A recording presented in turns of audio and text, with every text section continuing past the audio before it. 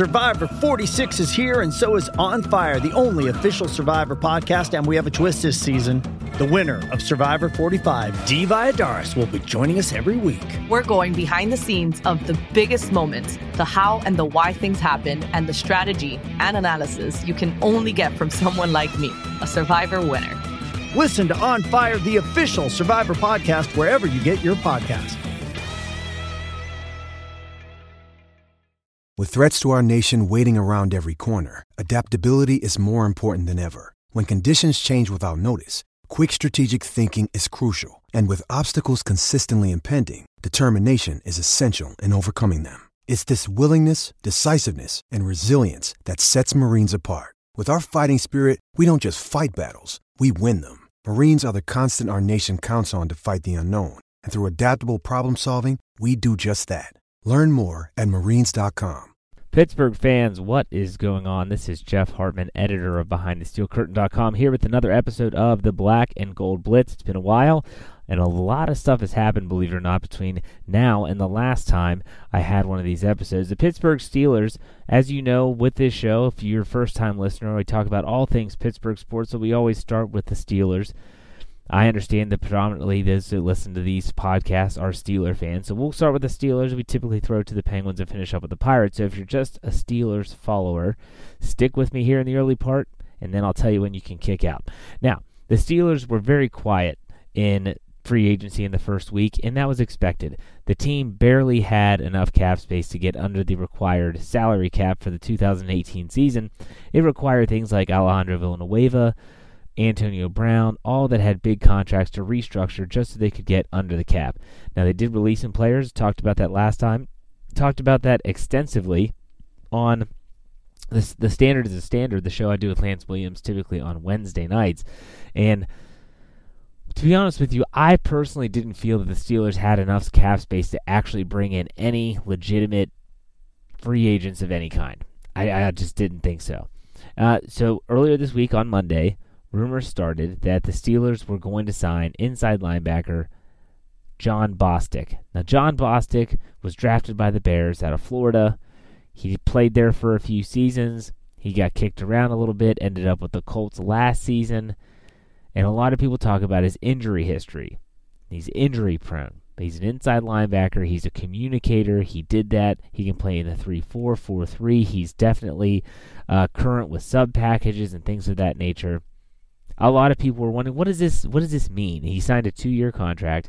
Well, first, what it means to me is that the Lawrence Timmons project and reunion is probably going to be put on hold or just kicked out the door. I just personally don't think that the Steelers are going to sign Lawrence Timmons now. He's probably asking too much money, and he is probably going to request to start.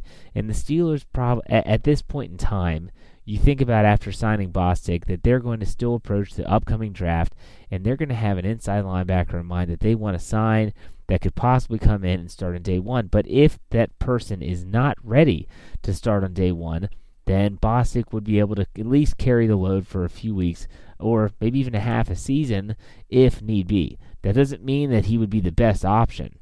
The Steelers' defense would not be nearly as good, but at the same time, he is a serviceable stopgap, in my opinion. Okay, so Bostic signs, he's in the loop, and everyone's kind of getting that feel-good mojo back, that they're making some moves, but they're still wondering, not a lot of cap space. Everyone sees the numbers on overthecap.com and websites like that, and they're wondering, what else could they even do? I mean, who else could they even bring in? Sure, there's a lot of safeties out there. And then all of a sudden, Tuesday morning, early, some might even say Monday night, rumors swirled that the Pittsburgh Steelers were going to sign Morgan Burnett, the safety for the Green Bay Packers. All right, so the Green Bay Packers, he played with the Green Bay Packers his entire career. And again, it's safety that a lot of people talk about the injury history. The last time he played a full season was in 2012. There's a time and a place for black and white, like when you're learning to play piano, or when you want a big two-toned cookie, or when shopping for a pet zebra. But if you want to attract customers, there's no room for black and white. So go to Staples. Staples specializes in bold, hard-to-miss color printing. And now at Staples, get 20% back in rewards on color printing, from banners to brochures and copies to presentations. Print more color, save more money at Staples. In-store only. Ends 11/10/18. Restrictions apply. See store associate or staples.com/20back for details. Keep that in mind. Just keep that in the back of your mind. But until then, understand that this safety is a very versatile piece to the Steelers' puzzle. He can play free safety, strong safety, can play slot cornerback or nickel cornerback, as well as a dime defensive back, and sometimes he can be a dime linebacker because he plays the line of scrimmage very, very well. Now, I'm not going to sit here and pretend like I have broken down all this film on Burnett because I haven't. I haven't had time to do that. What I have done is I reached out to the Green Bay Packers SB Nation website. I spoke with them. I've read about a lot of people that do know what they're talking about, that have had time to break down the film. And everyone agrees this was a really good signing by the Pittsburgh Steelers. And they were able to get him signed similar to Joe Hayden last year with a very team-friendly first year of his overall contract. Now, I guarantee you, I don't have the numbers in front of me, but just by knowing that they signed Bostic to 2 years, they signed Burnett to 3 years, the Steelers are going to be bellied up against the cap big time now. So if you're wondering what's next, I don't necessarily think they're going to bring anyone else in, although I wouldn't be shocked if they sign someone that plays predominantly special teams. They've already brought in Matthew Slater, who was with the Patriots. He re-signed with them. They brought in Michael Thomas from the Dolphins. Same thing. He left without a contract, but they're clearly looking to replace that Robert Golden type, a defender, maybe even a receiver who can also play special teams, has a lot of experience there, could be maybe a special teams captain. They're still looking for that person. And there could also be some roster moves as well. You got to look at a guy like Darius Hayward-Bay, J.J. Wilcox is still on the roster. Those players could possibly be released to alleviate some cap space, and I think that most would agree that they could actually be replaceable if they were released. If they kept them, not going to be stunned. Maybe Wilcox, I would be stunned a little bit, but ultimately, I think that hopefully fans realize that the Steelers are in a good spot right now. And I realized that last year after the playoff loss to the Jaguars, things were low. And to be honest with you, in my years of running BehindTheSteelCurtain.com, I had rarely seen the Steeler fan base be that negative, that down, that low than I was after that loss at Heinz Field. And rightfully so. I'm not saying they shouldn't have felt that way. But it just seems like now, after these last two acquisitions, especially Burnett, the fan base is kind of starting to think, okay, maybe things aren't as bad as we thought. Maybe this team still is a legitimate Super Bowl contender, and maybe, just maybe, these moves that they're making are going to make the team better in a lot of different ways. And one of those ways is that, and I'm going to write an article about this for this week for the site, what they've done this week, and maybe even just the last 2 days, is they have created the flexibility for themselves in the NFL draft. And you might be thinking, Jeff, what are you talking about? Well, let me explain myself. By getting Bostic, who is capable if need be, you don't want that necessarily, but he is capable if need be, and getting Burnett, who also is capable if need be, you now don't need to go out and get, we need to get a safety. That's important. Or we need to get a inside linebacker. That's number one. You don't have to do that anymore. What you can do is actually take best player available, or BPA as we all say it in print. You can go for that best player available, and maybe that is a quarterback. Now, before you turn the podcast off, hear me out. If there are solid inside linebackers and safeties that you feel are still going to be on the board in the second and third rounds, and you have a quarterback like Mason Rudolph, who has been gaining a lot of steam in the Pittsburgh Steelers discussions and a lot of interest from the organization, when you have that quarterback there, you sometimes have to take it. And so I wouldn't be stunned now that they've made these moves that they couldn't find a way to maybe take a quarterback in round 1 or in round 2, and then picking other players that they feel are still good enough in the later rounds. Not saying it's going to happen that way, not guaranteeing they're going to take a quarterback. All I'm saying is that I personally feel that this gives them flexibility now to really go after that best player available. And that's really important to me, and it should be really important to all fans out there as the team approaches towards the end of free agency and gets into the draft. Now, we'll be doing a lot more draft stuff as the draft gets closer. They're still traveling. The Steelers are traveling throughout pro days. They were at Penn State's pro day on Tuesday. Kevin Colbert was in attendance. So was a lot of the rest of their coaching staff. They're scouring the nation, literally, at all these college pro days, trying to get a feel for all the different athletes, all the different prospects, and it's going to be exciting. If you're looking for a way to try to get a feel for who the Steelers are targeting, who they're looking for, what positions they might be really trying to target, wait until they have the official NFL draft visits, those pre-draft visits at the Southside facility, the UPMC Rooney practice facility, because that's when the Steelers extend the invitation to the player to come in. So, for instance, Justin Reed, safety from Stanford, reportedly already has a meeting set up with the Steelers for one of those pre-draft visits. That means this isn't mock draft stuff. This is the Steelers are flat out interested in a specific athlete, and that's important. So keep an eye on those.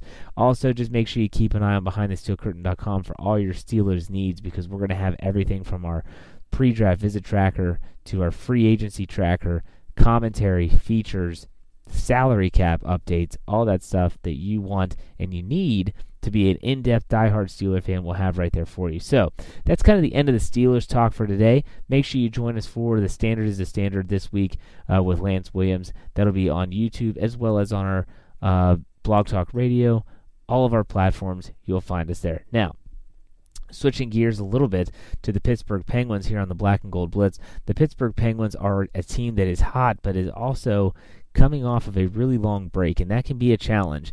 Matt Murray was in goal tonight. As I record this podcast, they are down 2-1 in the third period to the Islanders. I know a lot of fans freak out whenever the Penguins lose a game. They're on the road. They're against a very young, fast Islanders team. I'm not being an apologist for the Penguins. What I'm saying is all they need to do is get into the playoffs.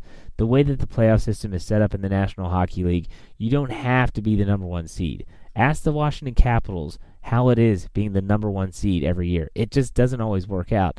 You just need to get in. The Penguins are in a great spot right now from a playoff standing standpoint. And if they can just finish this regular season, which I believe they have about 10 games left, April 11th is when those playoffs start, they will be just fine. Now, a lot of people were kind of wondering, well, what are some of the matchups that scare you and that you hope for in the Eastern Conference?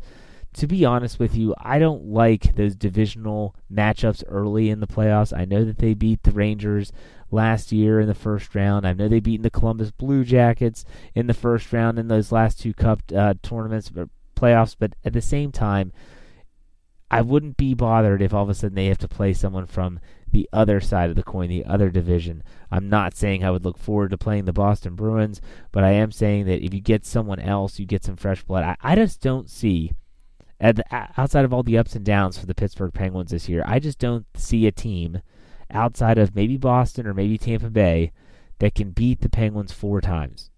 They're just a very, very tough hockey team, and if Matt Murray is back, if Matt Murray is healthy, and he's on his game, I just feel like with Phil Kessel, Evgeny Malkin, Sidney Crosby, this team has so much firepower. They're the best power play in the National Hockey League. They will be tough to beat. I just don't see a team out there that is going to be able to go out there and win 4 out of 7 games. Most likely, in the first round at least, the Penguins are going to have home ice, and that's great because they play a lot better at PPG Paints Arena than they do away from it. So keep an eye on those Penguins. Now let's go to our last gear here, and it's last for a reason. The Pittsburgh Pirates. I feel like if I had the statistics in front of me, this is where the podcast listeners would just plummet off the face of the earth. The Pirates is tough to follow. I'll tell you why it's tough to follow. It has nothing to do with wins and losses. A lot of fans online, and I still gauge a lot of this stuff because I still follow the team closely. They're looking at spring training results, and they're all up in arms. This team's going to stink, and they very well might stink. And I wouldn't be shocked if they do stink. My prediction was that they would win 80 games this year, just shy of the 500 mark. And that might be a little optimistic if they decide to sell the farm, so to speak. But what I'm talking about is that it might be difficult to watch spring training. It might be difficult to watch them lose game after game. Don't put too much stock into spring training. you have pitchers that are going out for outings sometimes, and this is not an exaggeration if you're not a baseball person. They are only working on their fastball. They won't throw a breaking ball, or they're only working on inside pitches. Sometimes these hitters know what's coming, and it's anyone that's played baseball or heck, even softball knows that if you know what's coming, you're able to tee off and just really drive the ball wherever you want. So, especially from a defensive standpoint, don't put too much stock into it. And the same with offensive numbers. Think about Jose Osuna last year in spring training. He lit it up. I think he ended up having 8 or 9 home runs in spring training. He made the team's final roster, but ultimately didn't play much. Spring training is great. Spring training is entertaining. If you're ever down in Bradenton, which I would love to do one day, I hear it's phenomenal to go and watch the Pirates and be up close and personal with them at practices, but don't put too much stock into it. The Pirates are going to... When it rains, hit the lanes. Experience the best in weatherproof fun at Bolero. Bowl, play games, and treat your taste buds to Bolero's signature menu. Don't get wet, go bowling. Visit Bolero.com for hours and weekly specials. Hey everybody, it's Nilay Patel, editor-in-chief of The Verge. I host a podcast every week called The Vergecast with my friends Paul Miller and Dieter Bohn. We've got a rotating cast of characters from our entire site, which is about technology, how it impacts culture, and how that is all a big cycle that causes us to have a wide variety of feelings that you can listen to every Friday. We've done over 300 episodes in the 6 years since The Verge has been around, but you only need to listen to one, the latest one, to get caught up on everything in tech news. Vergecast is on Apple Podcasts, Spotify, everywhere else you listen to podcasts. Check it out.